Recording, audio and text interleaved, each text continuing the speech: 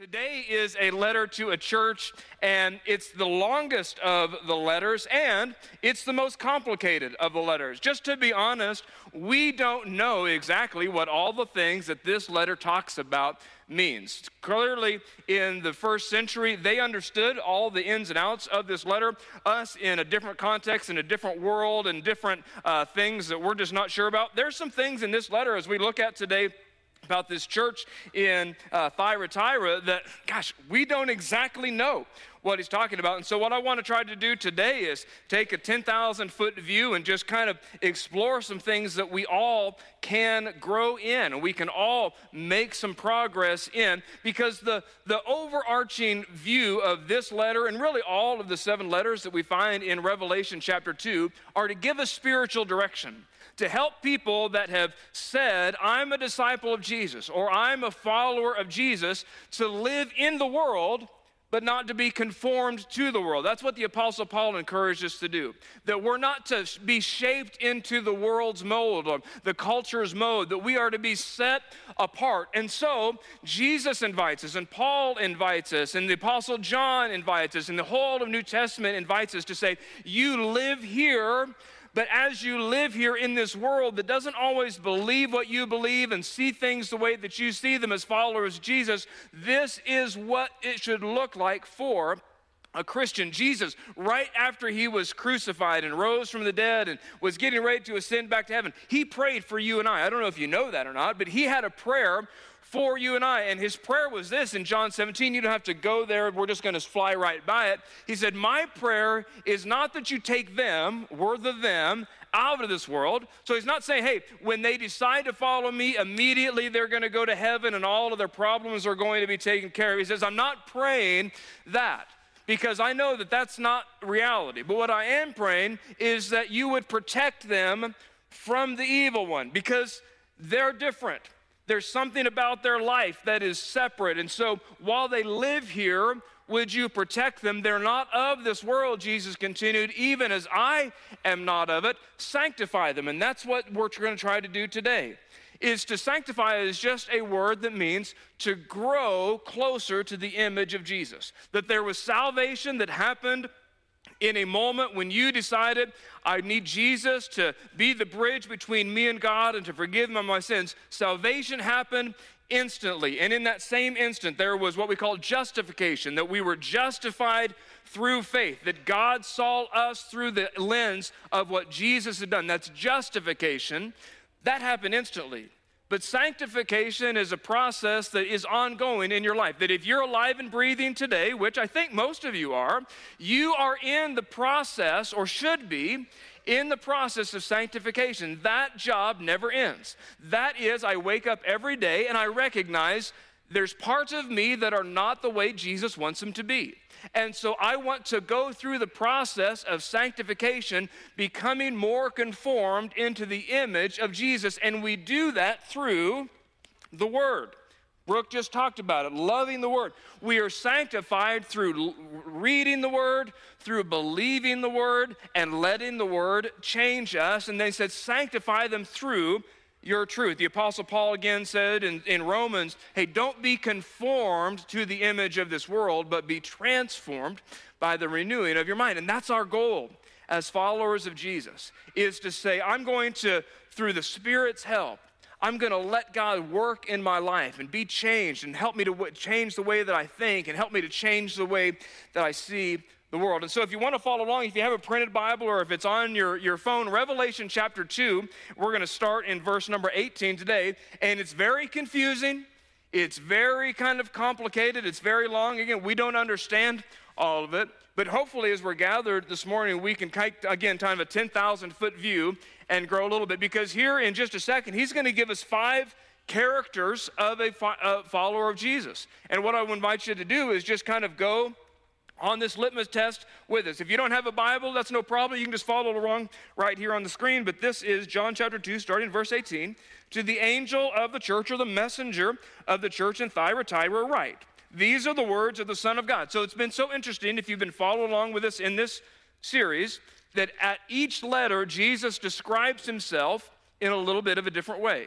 So last week, His letter, he described himself as somebody that has a sword coming out of his mouth. Today, he's describing himself like this: a son of God, Jesus, whose eyes are like blazing fire and whose feet are like burnished bronze. I know, and then this is a great thing that he says.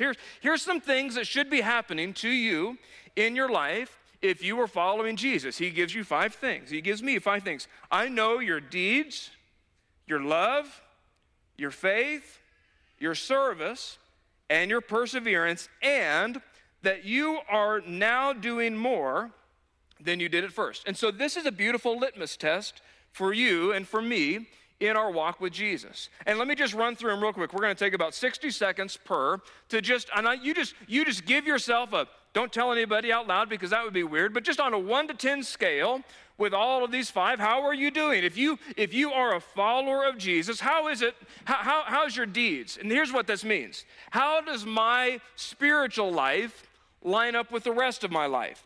Is my spiritual life informing the rest of my life, or is the rest of my life informing my spiritual life? The way that I let Christ be lived out day in and day out. James said it this way, 2:17, in the same way, faith by itself is not accompanied by action, well, it's dead. That my life, the way that I wake up and think about the world and the way that I interact with people, that should be influenced and directed by my faith. It's my deeds. And so in your life, how do you scale yourself? Is your church life separate from your regular life? Not just your deeds, but also your love. How do you interact with people that you don't like? What about people that see the world differently than you? What about people that vote differently than you? What about people that have never apologized? What about people that just rub you the wrong way? How is your love towards them? Because Jesus said, a new command I give you, love one another. Not just the easy to love people, not just the people that you see eye to eye with. Love one another as I have loved you. Jesus went first, so you must love one another. How do we do in that if we're a follower of Jesus? How is my relationship with people that kind of aggravates me and pushes my buttons? Am I doing a good job loving? Jesus would also go on and say, by this you will know that you're my disciples if you love one another. That's the litmus test. Not just deeds, not just love, but he said about faith. Faith is just this idea, I believe God. I can't see all the things, and if he's calling me to do this, I don't know how it's all going to work, but I'm just going to trust him. Faith is that understanding that I'm going to believe that God loves me, has a plan for me, has called me to something, and even if I can't see step number 5, I'm going to do step number 1 in faith. Hebrews said it this way, and without faith, well, it's impossible to please God. So God is not pleased by you attending church today. I'm pleased that you're attending church today. Thank you so much for doing that. But God is not pleased simply by church attendance or religious activity. It's faith. It's trusting that God is who he says he is, and he'll do everything that he said that he would do. It's impossible to please God without faith, because anyone who comes to him must believe that he exists. We can't see him with our hands, and we can't put our arms around him. There's faith, and that he rewards those who earnestly seek him. How's your faith? How is your trust in God? Not just that, but our service. That's different than deeds. Service is looking for opportunities to use your talents, your skills, your abilities, what God has placed in your life for the benefit of other people. Are you just looking out? Am I just looking out for number 1? Am I just the highlight of my story? And if anybody else is helped by my story, that's great, but it's really all about me and me alone? Or am I following Jesus and I'm going to look for opportunities to use what I have to help somebody else? I'm looking for opportunities to take the talents and the skills and the gifts that I have for the benefit of other people. Paul said it this way, you may, brothers and sisters, we're called to be free. We have freedom. But do not use your freedom to indulge the flesh. And it's not just about me. Rather, serve one another humbly there's that word again, in love. So how are you doing in that? If you were to give yourself a ranking, 1 to 10, are you looking for, I know you're busy. I know you've got stuff going on. Me too. I've got a lot of life to do. But how am I looking for opportunities? Do I have my eyes up looking to serve other people? And then the last one is perseverance. that I just have decided, even when it's difficult, I'm going to serve Jesus. Even when I'm at a crossroads, and this is what culture points to, and this is what Jesus points to, I'm going to persevere in following him. James, the brother of Jesus, said it this way: blessed is the one who perseveres. Blessed is the one who perseveres under trial. That's the only way that you are able to persevere. You don't have to persevere when it's all good. You don't have to persevere when things are just wrinkle-free and no problems. Perseverance is evidenced by I'm going through a trial and I'm choosing to follow Jesus, because having stood the test, that person will receive the crown of life that the Lord has promised to those who love him. And so here's our litmus test. Here's the 5 that Jesus writes for us. Go to that next slide for me, Keith. Deeds, love, faith, service, perseverance. And John writes to this church in Thyatira and says, you're doing a great job with these. If somebody came in your church and saw how you acted and saw how you loved and saw how you believed God and saw how you served one another and saw how you stood under the test of trials, they would applaud you. And he goes on and he would say, you're doing better than you used to. In other words, you're growing, and that's our call, is that when I am following Jesus, he sanctifies us with truth. I'm changed. I move in areas and I make progress. If I go back to that last slide, sorry for me. If my deeds are good and my love is good, but my faith, I'm having a difficult time believing him. And if I'm being sanctified by truth, then I look back at my life a year ago and I should have grown. I look back at my life in perseverance a year ago, and I should have grown. And John says, through Jesus to this church, he goes on and he says, listen, you are doing more now than you did at first, and so great job. You're making some progress. But then, as every letter does, he kind of raises the standard a little bit. He invites you and I to say, yeah, these areas you're doing good, but here's some areas where you need to make some progress. Here's some areas where you need to improve. I want you to be sanctified by truth. And it's not this, I'm out to get you. It's, I'm calling you to something. I'm calling you higher. I'm calling you to more. I'm calling you to be further and further in the image of Jesus. And so verse 20, he goes on and he says this, nevertheless, so you're doing great with your deeds, your love, your faith, your servants, and your perseverance. Great job. Nevertheless, I have this against you. You tolerate that woman Jezebel. Pause right there. Here's what's happening. This is almost certainly not a real person in the church called Jezebel. If you kind of have heard the story, Old Testament, there was a king called Ahab and a queen called Jezebel. No, but lots of people name their kids after Bible characters. You got John, and you got Peter, and you got Esther. Nobody names their daughter Jezebel as a general rule. That's not something that, because even just hearing it, even if you're not a Bible person, you think, I know there's something about Jezebel that I don't want to be associated with my daughter. Here's the story of Jezebel. Jezebel was a person who worshiped Baal and saw the Israelites and said, I want you to involve Baal into your life. I don't necessarily need you to stop worshiping your God. I just want you to add our God along with it. And so she began to invite people into this compromising place. And so this is something that's happening in this church. There's this woman that has kind of, if you will, that spirit of Jezebel. Not saying, hey, stop believing in Jesus, just believe in Jesus and add these other things as well. Let Jesus be a savior, but add these other saviors along with it. And so it's that idea, not a real person named Jezebel, but a person that's in the church. It's not from outside. It's not, as Christians, we get so caught up with what's happening out in the world and look at all the things that are going crazy out in the world. And Jesus is writing, this is an inward problem. This is something that's happening in the chairs. There's a woman that is trying to invite you not to stop following Jesus, but to just follow Jesus in certain areas, kind of similar to the church that we looked at last week. You tolerate that woman Jezebel. Like you haven't said, no, we're not going that way.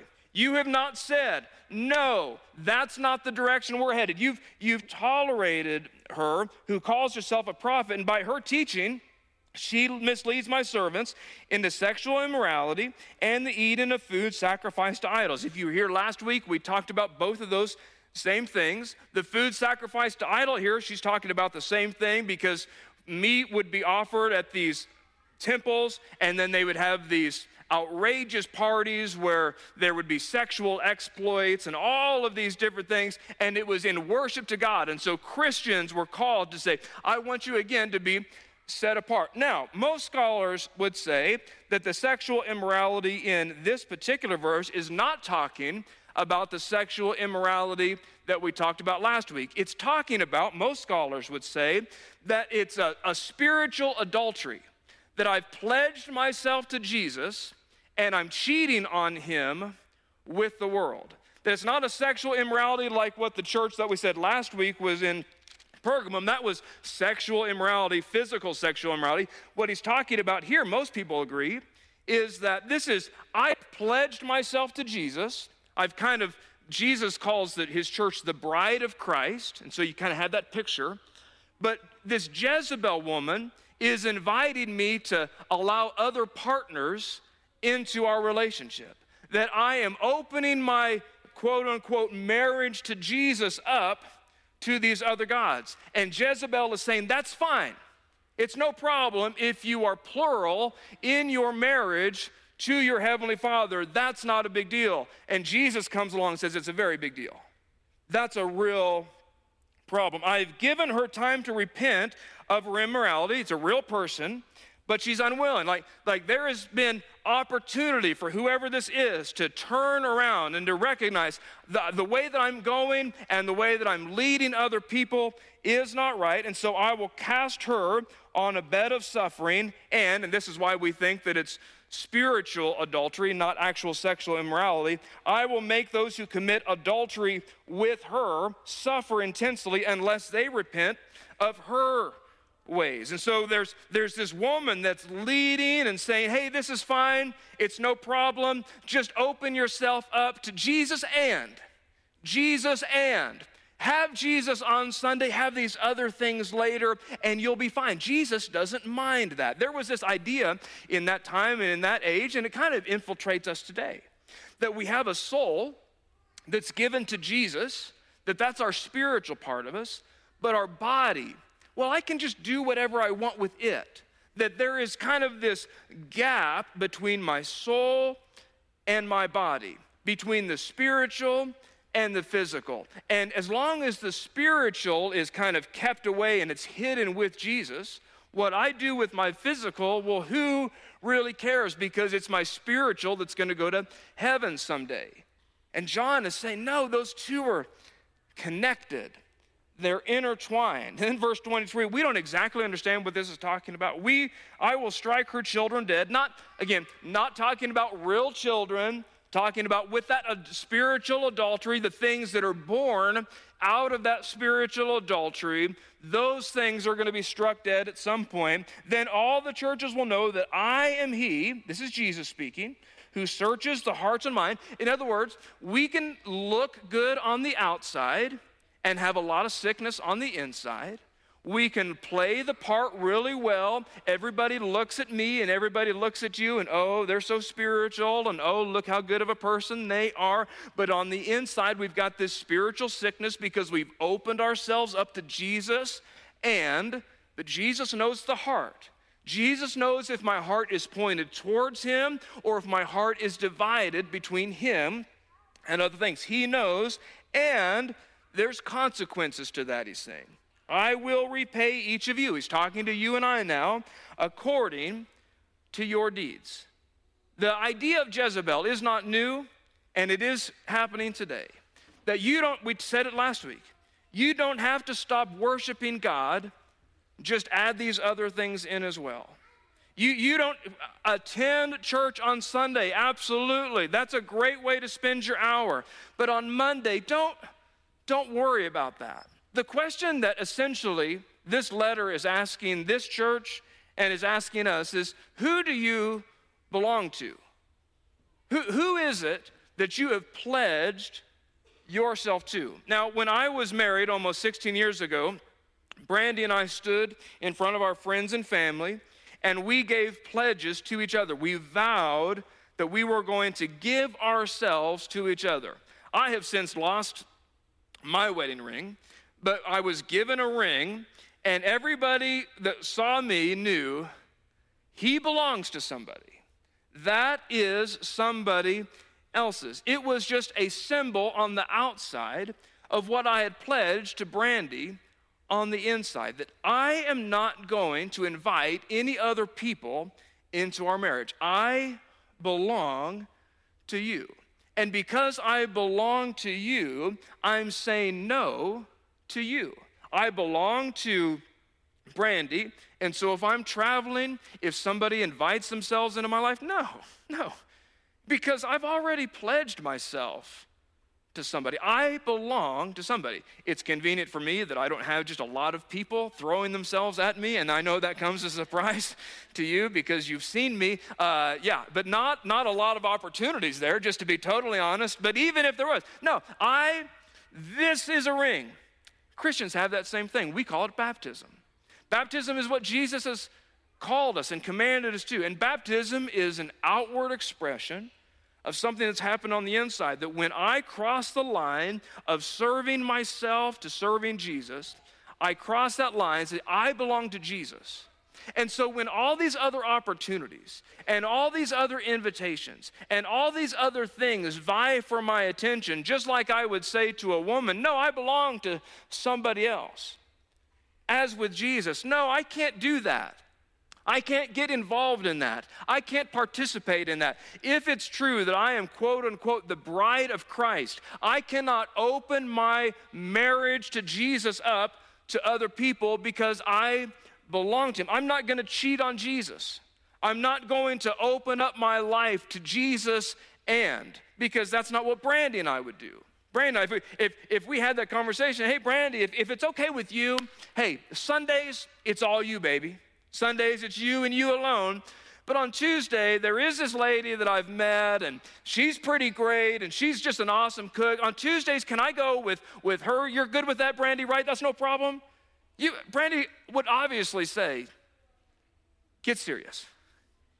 This is not happening. No. Don't you remember November the 17th? You looked me in the eye and said, till death do us part. You don't get to have me on Sunday and somebody else on Tuesday and somebody else on Thursday. That's not the way that this marriage works. And yet spiritually, sometimes there is that temptation. I was at church on Sunday. Sunday, 10:15 to 11:15. Jesus, you and me, baby. We got this thing going on. And then on Thursday, an invitation, an opportunity pops up and say, hey, Jesus, I just got to put you on the shelf for just a little bit. Don't look over here, Jesus. Jesus, I got this other thing. I read this quote this week. I couldn't believe it. This guy that was in ministry, he got caught up into some things, and he gave an interview, and he says, my holy life has nothing to do with my private life. And it just... No, wait a minute. But it occurred to me, that's, I think, what a lot of people wrestle with, is that I don't have a holy life and a private life. I don't have my Brandy and Kyle marriage life and my other people and Kyle marriage life. It doesn't work. But spiritually, sometimes I try to make it work. I've already said yes to somebody. I've been baptized into Jesus. And so I belong to him. And so when these other things... This Jezebel, when she perks her head up and says, hey, Kyle, yes, Jesus, and what about this other thing over here? I say, no, I belong to somebody. And that is inconvenient. And following Jesus will occasionally, if you follow him closely, will occasionally inconvenience your life. And if Jesus, let me just say this, if Jesus has never inconvenienced your life, and I don't want to be mean or harsh or step on anybody's toes, here's what that says about you, and I just say it with so much grace.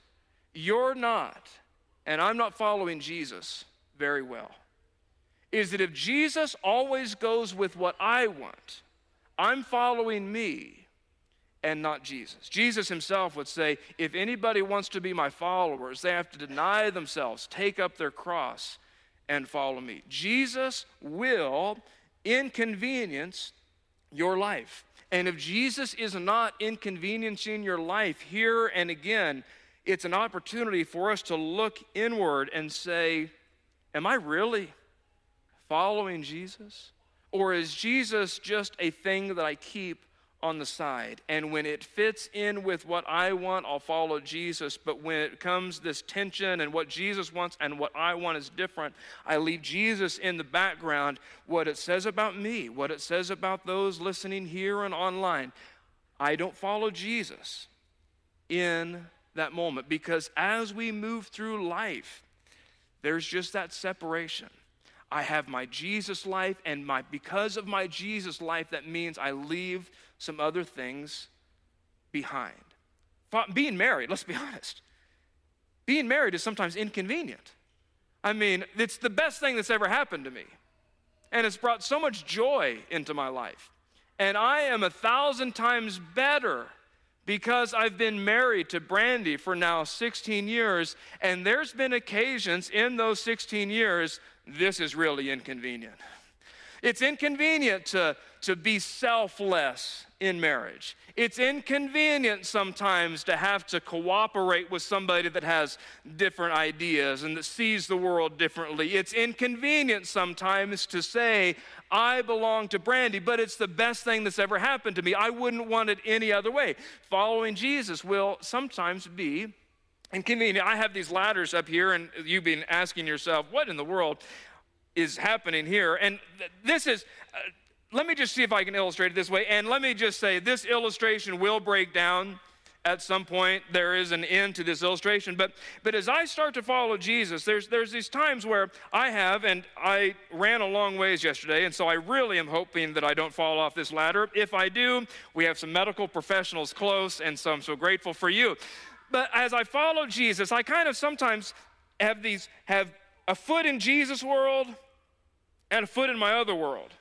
I've got Jesus here, and then I've got my career, and I've got my family, and I've got my money. But what Jesus invites us to is sanctify them by your truth. Your word is truth. And so here's Jesus, and here's the world. Well, I mean, for a while, I can kind of keep a foot in both worlds. But as I follow Jesus more, eventually I have to decide, which way am I going to go? I mean, again, I could go up maybe one more, but you get much further than this, your boy's going to pull a muscle. It's going to get ugly. In my spiritual life, there comes a point where I have to decide, am I following Jesus? Because if I follow Jesus, I can't have a foot over here at the same time. Or is everything that the world offers better than Jesus? Because I can't do both. I have to decide. You have to decide. And Jezebel says, well, it's fine. One foot on each is totally good. Just keep going. But there's a limit to that. There's a limit to how far I can go up this ladder. And at the top of the Jesus ladder, we're going to see in a little bit, there is some rewards here. There is something that Jesus gives to us if we finish our life and finish our race following Jesus. Now, let's be honest, there's some rewards here too. This reward might look like I make more money. This reward might look like I have more influence. This reward might look like I have more friends or I have more opportunities. This has, that's the only reason we do it. This has some twinkly things and some nice things. And so what you and I have to decide is, what do I want more? If I can't have both, when it becomes inconvenient, which ladder do I choose? He goes on in verse number 24 and he says this, now I say to the rest of you in Thyatira, to those who do not hold to her teaching, who have said, I'm going up the Jesus ladder and Jesus only and Jesus alone. Man, and you've not learned Satan's so-called deep secrets. She was a prophet, and so she was basically saying, hey, I've got this new way of thinking. I've got this new way of going. It's Jesus and. He says, no, for those of you that have rejected that and deny that, listen, I'm not going to impose any other burden on you except to hold on to what you have until you come. That's what we talked about at first. Deeds, love, faith, service, perseverance. He said, listen, as you go up the Jesus ladder, it's not about working harder and trying more and, hey, did Jesus like me and do I jump through all the hoops? He's not trying to impose all of these things on us. He's saying, yeah, there is some inconvenience and there is some sacrifice, but I'm not just going to pressure you with all of this. Oh, I'm just under this weight of Jesus, and what a miserable life I have. Jesus himself said it this way, come to me, all you are weary and burdened, even if you're weary and burdened with religion, because that's a lot of people's story.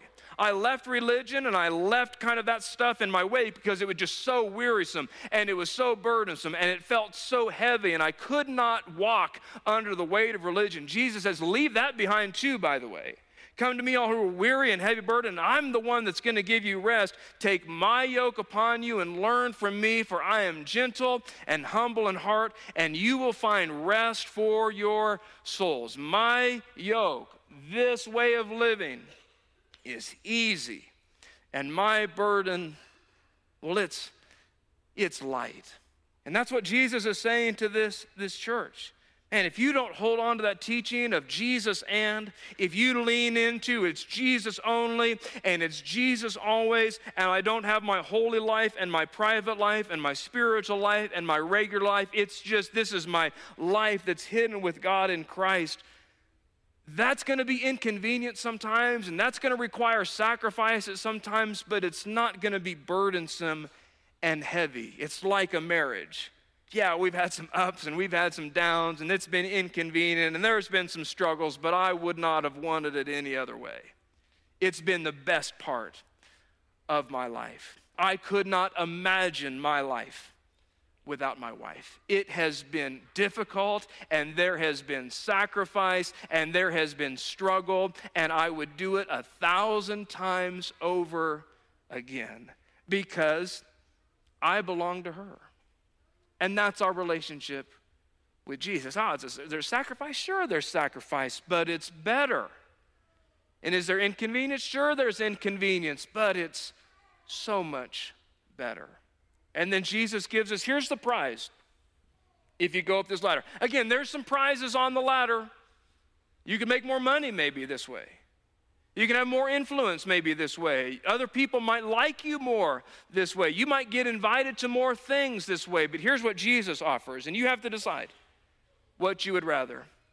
To the one who's victorious, to the one who says, Jesus only, Jesus always, and does my will to the end, I will give authority over the nations. You're going to rule with me. And to the one that will rule with them with an iron scepter and dash them to pieces like pottery, just as I have received authority from my Father. It's just talking about heaven someday. That's what it's talking about here. I will also, and this is where we're going to finish today, I will also give that one the morning star. The morning star is Jesus. That's what we receive. That's what Jesus is referring to himself. To the one who, Jesus only, Jesus always, you get Jesus. Whoever has, and this is our call, whoever has ears, let them hear what the Spirit says to you. What's the Spirit saying to you today? Where is God calling you to sanctify yourself in the Word and in the truth? Are you, like I have certainly been, trying to have it both ways? Do you have your feet on both places? At some point, you have to decide. At some point, you can't have Jesus and receive all that Jesus wants for you. It's just not possible. And so Jesus calls you. Don't get so wrapped up in religion and in the burden and in the weightiness. He said it we said at the very beginning of this series, to that church in Ephesus, it all starts with just loving Jesus, loving Jesus, loving Jesus. And as I love Jesus, I say, Jesus only, Jesus always, Jesus only. The reward for following Jesus is Jesus. The reward, I can't promise now a lot of TV preachers are going to lie to you and say, hey, the reward for following Jesus, you can have a mansion and you have a bunch of money and hey, it's going to be great. It's not realistic. The reward for following Jesus is Jesus. And that's the best reward. The reward for me being committed to Brandy is Brandy. The reward for me saying Brandy always, Brandy only, is that Brandy is waiting for me at my house. That's the reward. Now, were there some other opportunities and some other things that I'll miss out on because of? Sure, maybe. But I'll give that up 1,000 times for Brandy and my love for her. Jesus is better. Jesus has more value. And Jesus is inviting you, he's inviting me to step off the Jesus and ladder and just go all in. And his grace is there, and his mercy is there, and his help is there. But to say, I'm not going to be both feet in one world. I'm going Jesus and Jesus alone. Let me pray with you. Heavenly Father, thank you for your word. Thank you for your conviction for those of us that need conviction. Thank you for your encouragement for those of us that need encouragement. And thank you that you sanctify us through your word and through your truth. And so, Lord, I'm praying that this morning, just as that church in Thyatira, whoever wants to hear the Spirit would have ears to hear what the Spirit would say. And so, Lord, I'm praying that we would do more than just hear this, that we would have the faith to do what you're calling us to do and the courage to do it. It's in your name that we pray.